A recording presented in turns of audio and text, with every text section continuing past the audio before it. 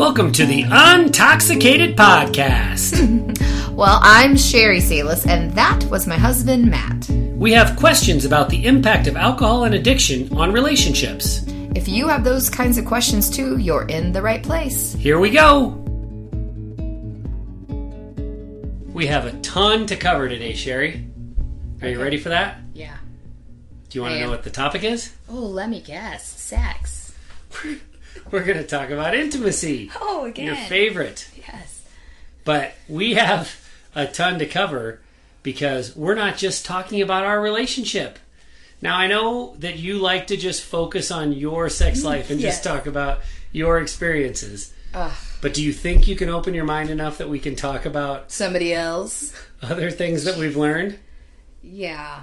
That's what we're doing here today. We're going to we're going to share with our listeners how we have expanded our horizons, how we have learned not just through our own experience, certainly there's a lot of that, but through the experiences of others that people are honest and open enough to share with us, and then also stuff that we've learned through research. And we really are going to make a lot of progress in what we're talking about. But before we can talk about the new stuff, we've got to talk about the previous understanding, or where we have been in our understanding of intimacy as it relates to alcoholism. So let's start with our long-standing beliefs. Here are 3 of them that all relate to each other. Did we converse about these long-standing beliefs so that it is a shared? Or are you... Yes, we have talked about these. All right, I'm a little unaware of just 3. Not directly before hitting the record button, okay. But we did. Yeah. Okay. Well, let's just ask. Let's see if you agree.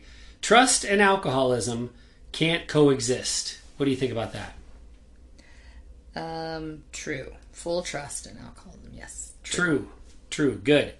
Intimacy is impossible without trust because of the requirement for vulnerability with intimacy. And vulnerability and trust are kind of related to each other. True. You agree with that? True. All right. So therefore, you didn't know you were in a high school logic class, did you? Okay. Therefore, alcoholism and intimacy are mutually exclusive. If you can't have intimacy without trust, and there is no full trust in alcoholism, you can't have full intimacy in alcoholism either. True. Alcoholism is the death of intimacy, or we're going to talk about that. I'm not sure how true that... There's a bit of a chicken or the egg thing there, but we'll talk about it. So there are 2 paths. Again, we're on stuff that we've already known. This is not new territory yet. There are 2 paths that sex normally takes in an alcoholic relationship. There is the unfortunate path that our sex life took, Sherry. The kind of dutiful, wifely sex. I know those are horrendous terms. It makes my stomach turn a little bit even to say them. But this is where sexual contact continues, and you might love one another. I mean, certainly I felt like you loved me, but you didn't like me. So there's love but not like. And a ton of resentment builds up when you're having sexual contact and one party is doing it out of a sense of duty. Or what were some of the other reasons for you? It was to keep me quiet, right? To keep you quiet, because if you wanted to have sex and I didn't, then there would be an argument, and you'd whine around, or, it was this never, you were very bad with no. No, it's my body, my choice. Like in a marital relationship, you were very bad with that. Also, sometimes I thought, if I just have sex with him and he orgasms, then he'll pass out, and then I could be done with him for the night.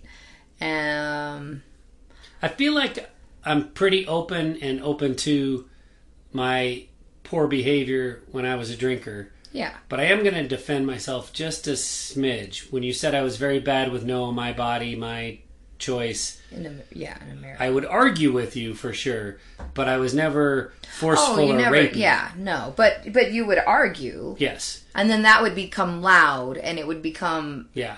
Troublesome, and I'm not looking for a pass. I'm certainly I was no prince. No, you would have never been forceful or anything like that. You just would have argued all night long about it. Yeah, which is almost as bad. I admit, is almost as bad, but not quite as bad. Yeah. Okay. And so, when you're having that kind of dutiful, wifely, God, those are awful terms. Just say marital. Okay. Like in a marital agreement, you can say, I'm using air quotes. Okay. Because I'm sure that, back in the day, people had to get married to have sex. Now people have sex and don't get married, so. When you're using that, or when you're having that air quote sex, is that what you meant? Marital in air quotes sex. The But dutiful. a lot of resentment builds up for the wife. Fair? More than fair. What do you mean more than fair? Well, I know resentment is the word, but the disgust, the, anger, like the frustration, the disappointment, it just shows itself. Like the alcohol just shows its ass when it comes to, like, I don't want to have sex with you. You're drunk. It's not going to be fun. I mean, it just shows all the ugly side of it. So I don't even know if resentment is the right word. There was so many more feelings I had about it. So. Yeah. Well, one of the really cool things about resentment is later, like when I was sober and maybe we were getting along better and I was being nice and I wasn't drinking.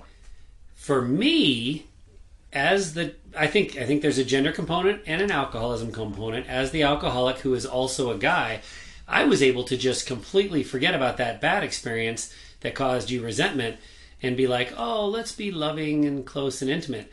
But you were unable to do that because it all kind of tied together. You couldn't just be like, oh, on Saturday you were a complete ass and needy and selfish and drunk and slobbery, but here now it's Tuesday and you've taken a shower and haven't drank, so yes, I am just attracted to you and want to be all over you. That isn't how it worked for you. No. The resentment would win, right? Or carry the day. Yeah. Carry your emotions. Yeah, and I think that I had a lot of resentment about sex in our relationship fairly early on. Just because your ability to want to argue when you weren't getting your way about sex, or the ego kind of the busting that I did when I would try to share with you, like, why I didn't want to, or how I wanted to, or what felt good, or can't we just cuddle, those sort of things. Like, so I think I've had a lot of resentment for a long time. Oh, I'm so glad you led into that, because we're going to get to that. That's important. That's part of what our kind of new knowledge is. Mm-hmm. So kind of discovering that not only in ourselves, but just from other stuff that we've learned. So that's one of the paths, the air quote sex.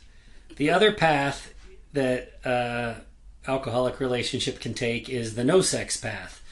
What a dream that would have been. And it would have been better. It would have been easier to work out later once I was sober. Yeah, because then maybe as a sober, sane, loving, fun Matt, I would have found you sexually attractive. But because of all those negative feelings I had and memories, and it kind of made it a lot bigger hurdle to cross. Absolutely. But one thing about the no sex path, I think that builds resentment for both parties. It might not be as severe. It might not be as much to come back from as what you and I have experienced. But there's still... So now, neither party is getting what they want. So the rejection is added to the rejection resentment. is there. You as the spouse are becoming increasingly unattracted to your drunken husband. So that's more of a self-esteem blow. The alcoholic, faces self-esteem blow and rejection. And so there's resentment on both sides in that case. So really, I mean, we could stop right here and wash our hands of it and say what this is telling us is that if you have alcoholic tendencies, if you're working toward addiction, or you're just drinking too much and you don't want to label, that's fine. Yeah. It's not going to be good for your intimate relationship. There's just no way that it can be. Right. But we're not going to stop here and wash our hands, Sherry. We're going to keep going. I know you're excited about that. We're going to talk about some new topics. The childbirth fork in the road. I took lots of notes on this, so... That's the first thing. There were some pretty It's my in-depth first note. calls. Yeah. The childbirth fork in the road. So, women mature when childbirth takes place, and they focus on being a mom. They focus on nursing the child and caring for the child and nurturing the child and all of these things. That becomes just a kind of maternal instinct focus. And the men, we just, for the most part, keep on drinking. And for a long time, I never dove any deeper, and I thought, oh, okay, yeah, that sounds about right. Because you, Sherry, and other females have babies, and you're more mature maybe at that stage in life than I was, and a lot of men are, you're just making like a conscious like brain decision that I'm going to focus on the baby and stop drinking. But it's much deeper than that. There are definitely underlying issues, female biological issues and hormonal issues. I mean, women, from what we've learned, are often just not interested in sex at that point in their life. It doesn't sound good. You're focused on your responsibilities. You're in pain from childbirth. You're in pain from breastfeeding because that can be very painful. I mean, I very specifically remember you sharing that with me. Yeah. So, well, but you were also very much a big part of, especially with our first child, while we're figuring it all out. You weren't an alcoholic then. You just drank a little heavily, and more often than others. But you were very, a part of our daughter's life when she came into the world, and we had, a lot of growing pains and that we worked through together, and you were very helpful. Thanks. Yeah. But I think you thought you were being helpful, and then you thought, oh, well, when we get that 6-week checkup, she'll remember all that I'm helpful for, and we can go right back at it. But that didn't happen because it was still a long process of recovery after childbirth. And yeah.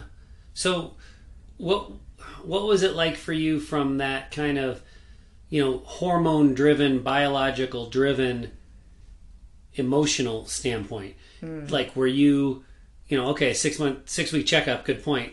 I'm ready to go, and you're not interested. Is that fair to say? Yeah. For me, I wasn't interested at all. I mean, maybe some women are, but I think it's when they're in a healthy relationship and they've enjoyed their sex with their partner for a long time.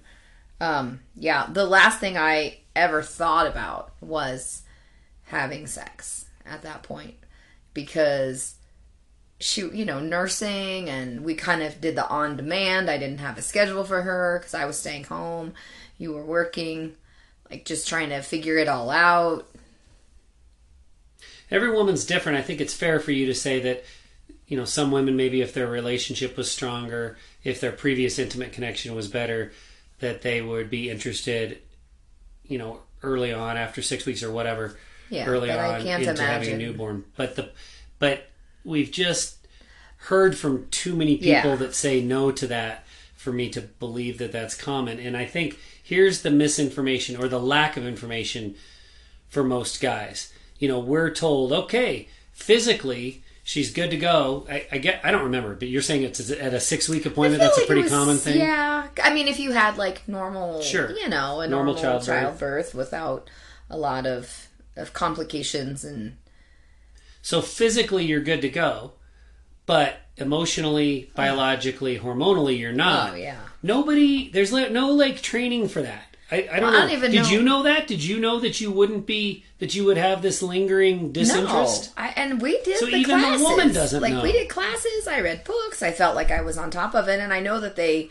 a lot of them was like, you're not going to be interested in that sort of stuff. Your body is geared towards, protecting and taking care of your child. Honestly, if like I had a dream or somebody said, oh, it's either Matt or the baby, and you got to kill one of them right now, I know exactly what I would do. I would have been like, killing you in your sleep, because if somebody said that's how you have to protect your baby, I absolutely would. There's no doubt about it. Like, there's a... I'm sorry, but there is, like, no doubt about it. Like, you are so connected, and hormones, like, it's driven. I mean, that's how babies stay alive, All you got to do is watch National Geographic, planet shows to know that that's true. I mean, aren't there species where the female intentionally kills the male after. That's like spiders or. All right. Well, there are species with. Yeah, there's. But that idea that you and would choose, you as the mother would raccoons. choose the child over me. That, I guess now is not surprising at all. Right. I don't think that's unique to you. I think that's super common. I think that's how we're designed. Probably. Yeah, I think there should be a lot more conversation. Absolutely. With the new parents, and because of just that hormonal shift of like you release feelings and hormones when you're breastfeeding, but they are not good feelings geared towards I feel happy that I'm able to feed my baby, but it's not I'm happy and now I want to go and have sex. Or so here you are, the guy, and you have not had sex with your wife for quite a while. And often, not always, but often the male has the higher sex drive than the female. And so you are just revved up and raring to go, and you get the thumbs up from the doctor, and you expect, I'll tell you this from the male perspective, you expect, the wife hasn't had it for a long time either, so you expect her to be excited about intimacy too. And then she's not. And whether you have sex and it's there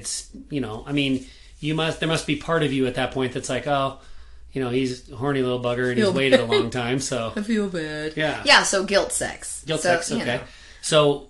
So you've got that component, and then you've got the male that's pushing for it and is honestly sad that you're not more into it, whether you acquiesce or not, you're not more into it. Right. And there is something that, there is a rejection that is inherent even in consent sometimes. Often, I'd say. Where yes, you're agreeing, but you're not fired up. What was it that and I can tell you're not fired up. Okay, fine. What? Okay, fine. Isn't that what I would say? Oh, yeah. God, that I just watched Matt, chills. go through a PTSD, face look like... Yeah, you're saying to the person you love most on the planet and that you're hugely attracted to, would you like to make love? And you get back, okay, fine. Oh, remember I used to push you for a while because you would never say yes. I would say, well, do you want to? And you would say, fine. And I'd say, I didn't ask if it was fine or not. Do you want to? See? And you'd say, yes, it's fine. Okay, so listeners, this is why I just gave in right away, because that attitude right there... Okay, that's fair. ...was the reason that they'd be arguing all night long. But can you see it from the other side? If you ever said, okay, fine... I want to know you want me. If you ever said, okay, fine, I would be like, oh, great. Now he's just on the same wavelength that I'm on if I asked you. I don't think it would upset me because it's still a answer towards the positive. Yeah. I don't know. I wanted to be wanted. I can't help it. I wanted you to be interested. But I'm going to go back to a few sentences ago. You said it had been a long time. You were hoping that you could be intimate. But at that point, that's where I think that we're splitting hairs and we're calling sex and intimacy the same sort of thing. I think as 6 or 8 weeks out from childbirth, I would want to be intimate, but I wouldn't want to have sexual relations. I wouldn't want to try to have orgasm. If, you were to say, let me just lay, you lay down and I'll rub your back and we'll just cuddle and, that sort of stuff, because you're probably still not feeling sexually aroused or whatever. You're I not. would have been... I was. You're not. Yeah. Yeah. If you were to say those things to me, I would have been like, yes, because that is a form of intimacy. Now, the penetration and, the sexual act, I probably wouldn't have been, happy with, given the option that there could just be gentle touches and hugging and that sort of stuff. So let's bring in alcohol into the equation. So you're postpartum, you're not interested for really, serious, important, understandable reasons. Now that I understand them, didn't understand them at the time, but now that I understand them, and your husband's horny, and selfish. Not only is he horny, but he's a drinker. So now he is selfish, and he is, moving toward the animal brain versus the logical brain. So rather than be compassionate and empathetic, he's just lusty and, kind of gross. Mm-hmm. And when I say he, I mean me. Which is... He sounds like a prize. He is a prize. But that's another area where this is just... It's such a serious thing to understand, but unless we dive as deep in as you and I have, which nobody does this, how would you ever come to this understanding? You would just build resentment and resentment and resentment. You'd be resentful of me because I'm pushy and I want it, and I'd be resentful of you because you can say fine, but you can't say that you want it back. So I have a question. As a drinker, yes, let's fast forward to like baby number 3 and 4 when you were in, I think, active alcoholism. Okay. Like you had already tried to quit a few times here and there. Say you had all that knowledge about the hormones, about the body, the female body needing repair, how the sexual organs are not sexual organs anymore. They were baby-making organs and life-providing milk organs now. So it is not at all, and I'm feeling fat and saggy, and honestly, I think I can throw you under the bus. There was one comment after pregnancy. Oh, good. Oh, good. About the size that I was just, I had just had babies, and so I wasn't quite as...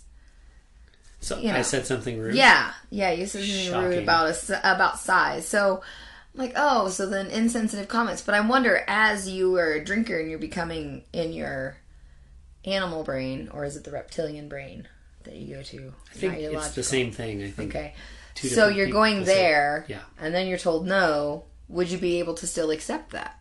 Accept no, and understand why that I wouldn't have been ready. Oh, if I had all this knowledge that knowledge about still, biology and hormones. But then you're drinking. Does that just all get shot out the window? No, it doesn't all get shot out the window. But you take high sex drive, which is motivating you in one direction, and then you take your logic, because you understand this stuff now, which is countering that and hopefully evening you out, and then you put alcohol on top of it, and it's going to make it really hard to remain compassionate and remember the knowledge stuff as opposed to the impulse stuff.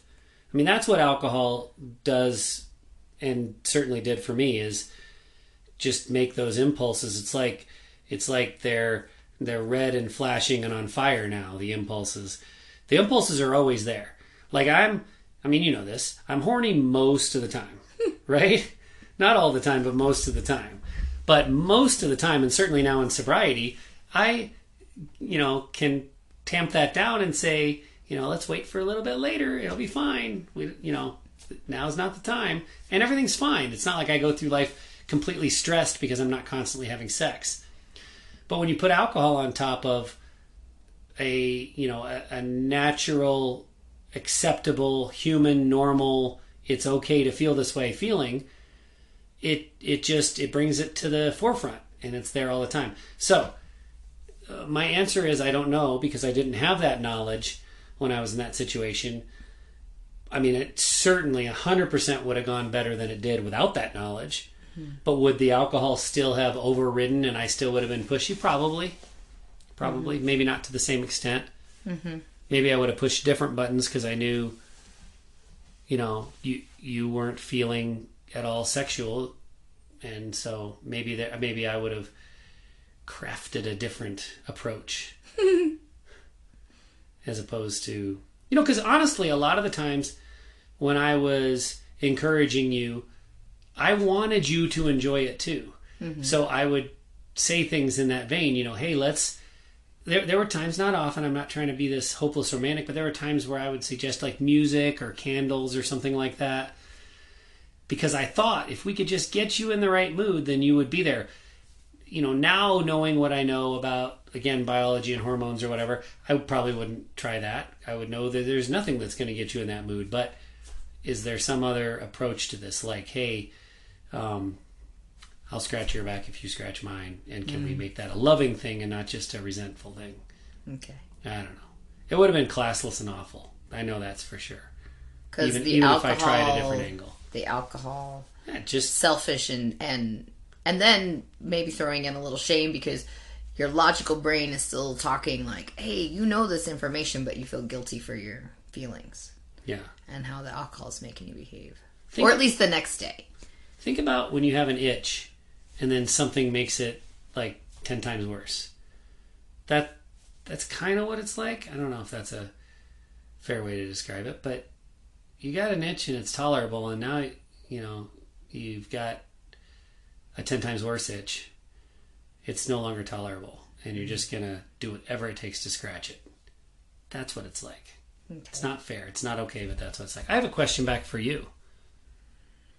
So do you think that women really, when we talk about the fork in the road, the childbirth fork in the road, do you think that women really mature and men do not? Or do you think that, and that's why men keep drinking? Or do you think perhaps that because of the rejection that men receive, both the out-and-out rejection and then also the subtle rejection that's inherent in consent that is like, fine, I guess we'll do it. That kind of rejection, do you think that causes men to drink more? Do you think that caused me to drink more? So do you think that you really matured and I didn't mature? Or did your natural biological and hormonal direction push me away enough that I'm not blaming you for my alcoholism. Let me be crystal clear. I would never blame a spouse for a husband's alcoholism. But that being said, do you think that perhaps is why I drink more? Well, I think that it's hard to say mature versus not mature because there were a lot of parts of our life that you were a very responsible adult, where I was not always a responsible adult. So I think using the word mature is too broad. Okay. I think definitely there were areas where biology kicked in and made me a different person after having a child. Whereas you had different expectations, like you probably had more stress about making sure that nothing happened to the job and that I had a safe car and the car seat. I mean, I remember you climbing around in the crib like a monkey to make sure that it wouldn't fall apart on this 6-pound infant that we brought home, So no one wanted to be at Babies R Us with you at that point. I had a nickname, Captain Safety. Captain Safety, yes. So I'm sure that that biology part of it kicked in, but but it didn't change how you felt for me. So I think that using the word mature is too broad. I think that you were often hurt by the rejection and that you would find comfort, and maybe comfort and misery, to commiserate, you would drink. Or you like it was a boredom thing. Like, oh, well, we can't have sex now. It's late at night. What can I do? I'll just go drink some beers and watch TV. So I think it could possibly have turned you to drinking more just to settle your boredom. I mean, God only knows how many times I was trying to sleep upstairs and you were downstairs on a weekend night watching TV, fairly loud, passed out. Yeah. With some beer bottles or vodka bottle, like a vodka glass in front of you. So I like your rejection of the word maturity because I think that kind of makes the point that I'm just now starting to understand to be true, that we were both maturing. We were both getting older. Having a baby was serious for me too, in a different way. It didn't give me that hormonal drive. It didn't change my body into a baby making, baby nurturing. Mm-hmm. You wouldn't have killed me to save the. Would you have killed me to save the baby? That's a really hard thing to answer, but I don't. I mean, like as a female, we know what we would do. I know, but... and I no. Yeah. My honest answer is I don't think that's the way males are wired. I think. I mean, it crushes me to say this, but I think that you have always been at the top of the food chain for me. I love my children so much. So much. I would die for my kids easily, no questions asked. But I do think there's a difference there. Just ingrained gender difference there. But so I guess the point is, I've said for a long time, women mature when they have a baby and they stop wanting to drink and party, and men don't mature. We just still want to party. I don't think that's true anymore. I think the drinking changes for us at that point. Things aren't the same anymore. I'm no longer maybe attractive to my spouse, or finding intimate moments is a lot harder to come by. And so, like you said, it doesn't start out evil, right? It's just, I don't feel very good because she doesn't want to be with me. So, I'm just going to have a drink. It's innocent. It starts out innocent. I mean, and it would be sort of like, what you would do with there's a piece of chocolate cake in the fridge downstairs calling you. We've gotten a little squabble. I don't feel so good. You roll over and go to sleep. I might go down and have some of that chocolate cake. Exactly. And then before I know it, the chocolate cake's gone. Right. It's not meant But you're probably not going to eat another chocolate cake the next day and another one the day after, and that's where addiction becomes Only I could. a real bitch. Yeah. Because addiction hooks us in. All right, so this is good. Childbirth, fork in the road. Check. We've talked about that one. Well, one thing I'm going to say, too, which we didn't talk about is, like, I think that when you're in love and you have a spouse who really, really loves you, I know there's instances where the spouse has been kind of turned off by the pregnant body or the postpartum body. But when there is genuine love and attraction, like, that doesn't hold true for guys a lot of time. They're like, whatever. You could be wearing a gunny sack and I still want you. You could have not brushed your teeth for a week and I still want to kiss you. That's me to you. I still, right. Yeah. So, but I think there's also insecurity and an uncomfort that we often, as a postpartum body, is out there. So probably didn't help that time that you said I mentioned it too. Yeah. So sorry about that. So I know it wasn't. I remember it, but I never have held on to it, like in a vengeful way. But I think that there's this self-esteem, and you, as the drinker, you don't understand that.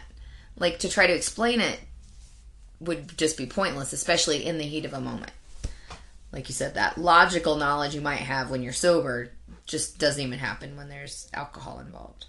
Yeah. So there's a lot of missing communication there. We're going to come back to the topic of communication because I think it's huge.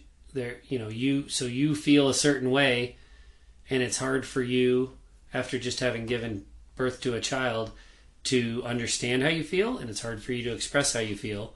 I have no concept of how you feel because that's never been part of the curriculum, and I've never been through it before. So there's just a ton of lack of communication that's maybe nobody's fault. At least it's not the couple's fault in the moment, that's for sure.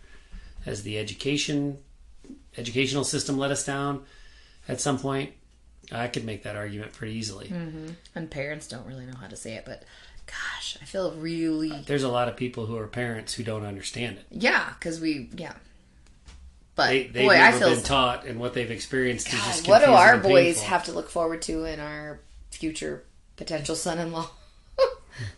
Like, remember when we sat down and talked to them about sex when... Our boys and our son-in-law? Yeah, you're gonna talk to them all about, like, if they have kids, like when your wife is pregnant or your partner. That would be their wife-in-law. Our wife-in-law. Oh my god! Edit this out. Like, you're not getting it. Like, you're gonna talk to our boys, yes, very explicitly, right? When they're men, yes, and they have a pregnant partner, right? About postpartum sex, exactly. Gonna be and then our future potential son-in-law or whatever. Male partner to our daughter, if she's pregnant, you're gonna rope him into the conversation too. It's gonna be fun. Oh my god, you need to edit this out. It's gonna be good. Let's talk about porn. Oh, yay. At least it's an area that we don't have personal experience in, so we'll share what our understanding is, and we'll move on. So, pornography is a huge problem. It's getting bigger and bigger because of accessibility. It's so easy to get porn on any of your devices. You don't have to pay for it. You don't even have to pay for very, very graphic porn. I know there's a... You accidentally can run across porn if you inadvertently type in something incorrectly. I know there's a revenue stream somewhere because I've heard, it's $1 billion industry. Yeah. So I don't understand how it's free and it's also $1 billion industry. So I'm sure you get into certain fetishes and you have to pay for it, or you want to consume a certain quantity and there's only a limited amount that's free. It's got to be something like that. Quality porn is paid for. Something like that. Yeah. But the as it relates to intimate relationships where alcohol is a heavy component as well, often men who are addicted to porn can't perform or just have a lack of interest in their wives. They have somehow kind of, transferred what their vision is of sex and intimacy to the thing that they're seeing on the screen. And so a normal relationship can't possibly satisfy. It's my understanding anyway. Porn is for the most part devoid of intimacy. So when we talk about how porn impacts true intimacy, things like what you talked about, just rubbing your back and cuddling with no expectation of orgasm. I mean, that's not ever depicted in porn. So if you're watching a bunch of porn, you're certainly not going to get any cues for how to have an intimate relationship. Right? Why are you giggling? I'm just thinking of maybe we can break into the porn industry with cuddle porn and nice hug porn and things like. I have heard of something called a cuddle, but I don't think that's same. No.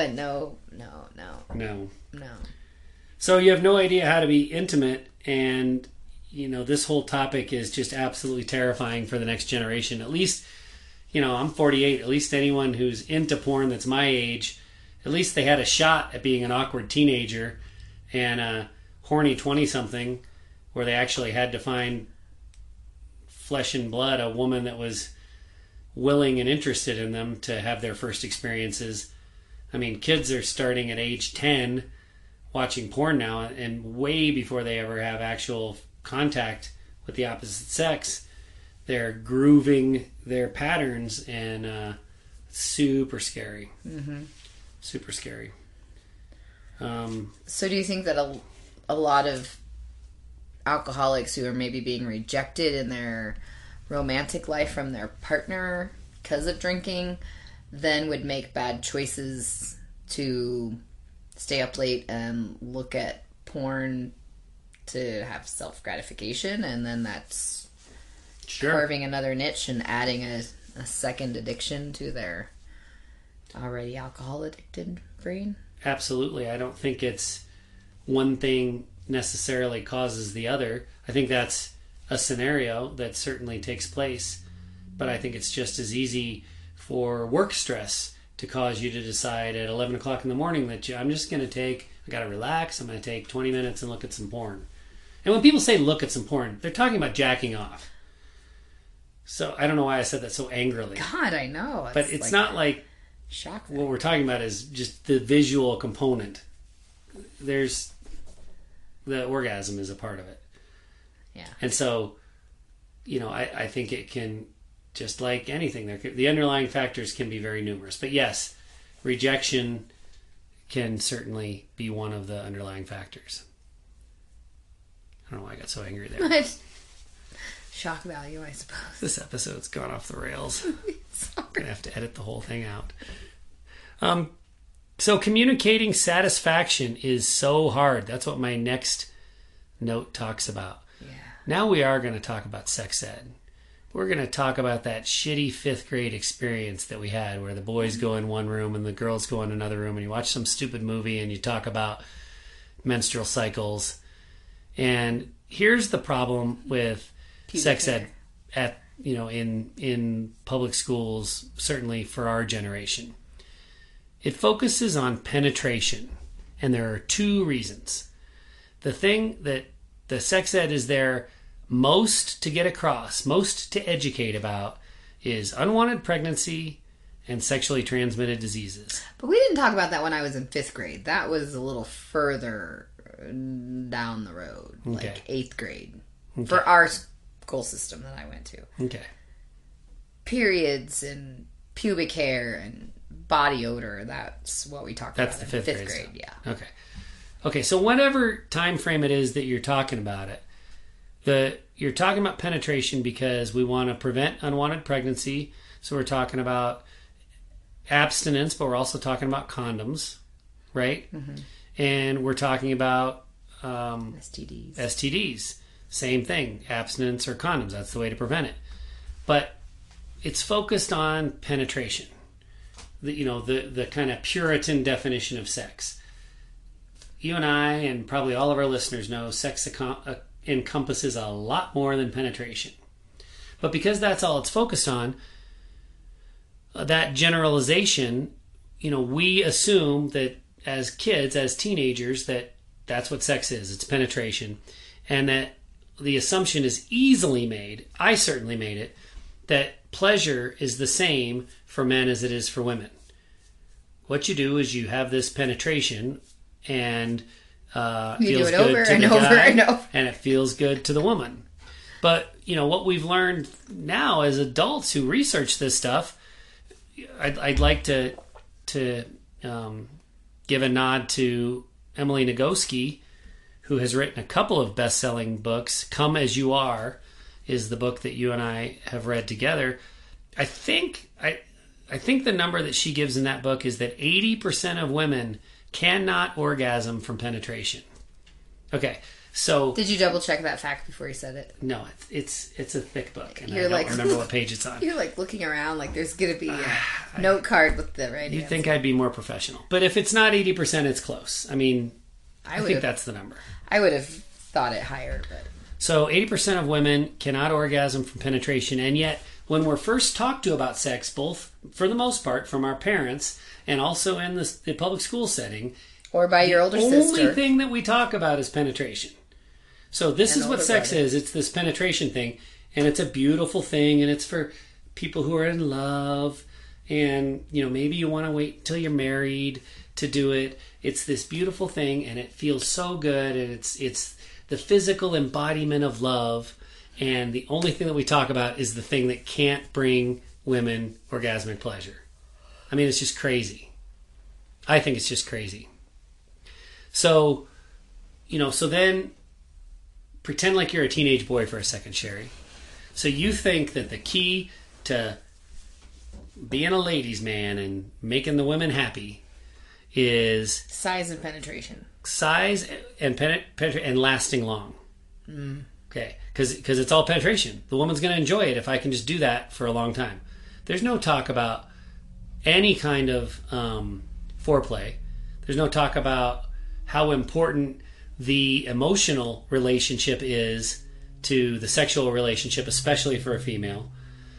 There's definitely no talk about clitoral stimulation. I mean, maybe you look at a diagram of the female anatomy and you know what the clitoris is, but you don't know what it's there for. Certainly not when you're 17 years old.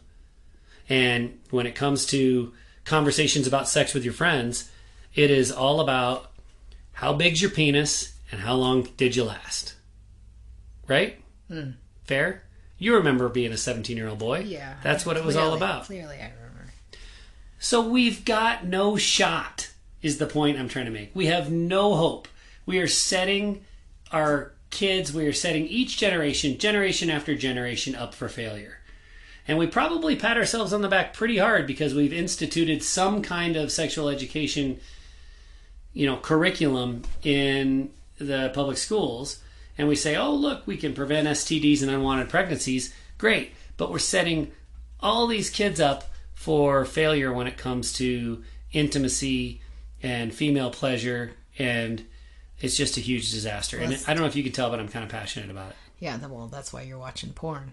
I mean, I don't watch porn. I mean, if you're the 17-year-old boy. There's nothing shameful about watching porn, but I just don't. And I'm saying, did never like it. All you try to do was, some people do that, watch porn to try to get the whole sexual experience figured out. So let's add something even more to this pile of uneducated crapola that we're left with to go out and become mature adults and have satisfactory relationships.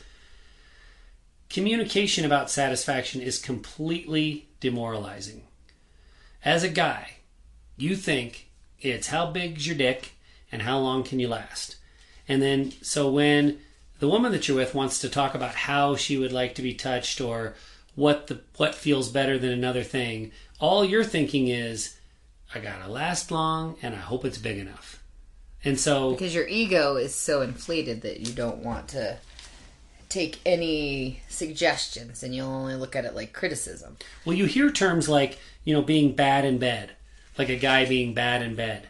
So you think if you're getting pointers, you must be bad in bed. So I don't know if it's because the ego is inflated or just the ego exists, I guess. I mean, maybe. Well, but it's just everything that you've been trained, both, from the education system and also from your buddies up until this point, points to the same thing. And then all of a sudden someone, a female tries to tell you, gosh, it would feel good. Let me tell you what would feel good. You're like, I know it feels good. Bang, bang, bang, long as I can. Okay. So I'm going to break in and I'm probably going to derail the rest of this conversation. Great. But, well, there's the transgenerational messaging that women shouldn't enjoy sex, that it is just about baby making, and that it is pleasure for men. And so, for so many generations and thousands of years, women haven't been supposed to be, or they haven't been trained to enjoy sex. And if you did, there was something wrong with you. Okay. And there were. So is that explicit? Did somebody say that to you, that or is that what you pick up from media? That is the messaging that happened so often, and I think the tide is turning a little bit, but not quite fast enough. But I think that those are things that, like I said, is a transgenerational message that is just implanted in us because of the conversations have been so long. I mean, like you read in the Bible, there are stories, about women who are prostitutes and they're looked down upon, because they're prostitutes and that's the way they could make money because maybe they never married. But it's never a criticism to the men that go to the prostitutes, even if they're married. Or how many men in the Bible have, many wives. So it is okay for the men to enjoy sex, but it's not okay for the woman to enjoy sex or to understand about sex. And she's there to please the man and make the babies. So even in cultures where there are, surgeries to prevent the women from enjoying sex. I didn't know that was a thing. Oh my God. Should I know? Is that like a... You need to just shut this down. You need to just not even act like you don't know. Yes. That's awful. Oh, yes, it is. It is terrible. So... There's so many things that are already trying to help women not enjoy sex. Why would you need a surgery to help you not enjoy sex? Yeah. So there are, it's very much frowned upon that.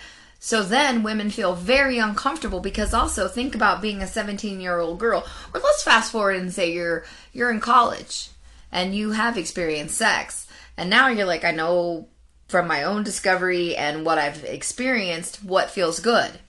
Masturbation, yes. You're drunk, both of you, or whatever, right. And then you're trying to tell this drunk guy what feels good, and then he gets offended, and then you feel terrible, and he's going around, making it seem possibly bad to his buddies that you knew so much about sex, or that... Oh, she's a slut. You should hear what she said. Yeah, yep. Like that stuff. Or the, the potential, that you're hurt and offended. I think that's more likely. I understand what you're saying, and I'm sure that it happens. I think it's less likely that a guy goes and says, this girl had more experience than me. She's a slut. Let me tell you what she said. Well, you wouldn't say she has more experience than me. You just say she's a slut. She's been around. She knows what she's doing, or something like that. But, yeah, but more than that is the second thing you were saying. You take that ego hit because you didn't know as much as she did, and she had to instruct you. And so you take that ego hit and you do two things. You shut down emotionally as the guy, and you go and drink to medicate. So this cycle of medicinal drinking is getting rolling now. I have I have a bad experience in bed, and, I'm just going to drink that away. And the woman shuts down too, right? Because here you've worked up the courage to communicate and share what would feel good, and you have made your partner feel, that communication has made your partner feel ashamed or, demoralized. And so you're like, well, why would I ever do that again? Yeah. Why would I ever share that again? Mm-hmm. Negative experience. Yeah. So the poorly received communication leads to a greater lack of communication. So at the risk of oversimplification, that's a risk I am willing to take here, Sherry. We have a communication problem. More so than we have an intimacy problem. More so than we have a pure alcoholism problem. We have a huge, can't be overstated how big the communication problem we have. It starts with, the cultures in which we are brought up. Talking about sex is taboo. When you bring in the religious component, there's lots of religious sects in which sects. I can't have a podcast about sex and then say the word sects. Yes. That's like, I used to get confused when people would talk about horror movies. I'd be like, it's a movie about a bunch of prostitutes? No, horror movies. So now I say it really. Horror. Let's get back on track. Stop derailing me, will you? So you've got religious, what's another word besides sects? Religious communities, religious paths that, completely disallow talking about sex and intimacy. And so it's taboo. Culturally, it's taboo in your little community. Female orgasm. I don't even want to get into the Catholic Church and the issues with pedophilia. Or just abstinence. And then what do we do when that happens? We have, let's just not talk about it. Let's brush it under the rug. And I'm not saying you and I'm saying that's what the church did. The Catholic Church did forever. So that's a whole nother podcast that somebody else is going to do because that's not our area. But, right. But, there's just such a disconnect between communication and the religious community, largely. Right? Mm-hmm. Taboo in society in general. The topic of transactional sex. If as females you're taught to, this is how you please a guy, like you said before.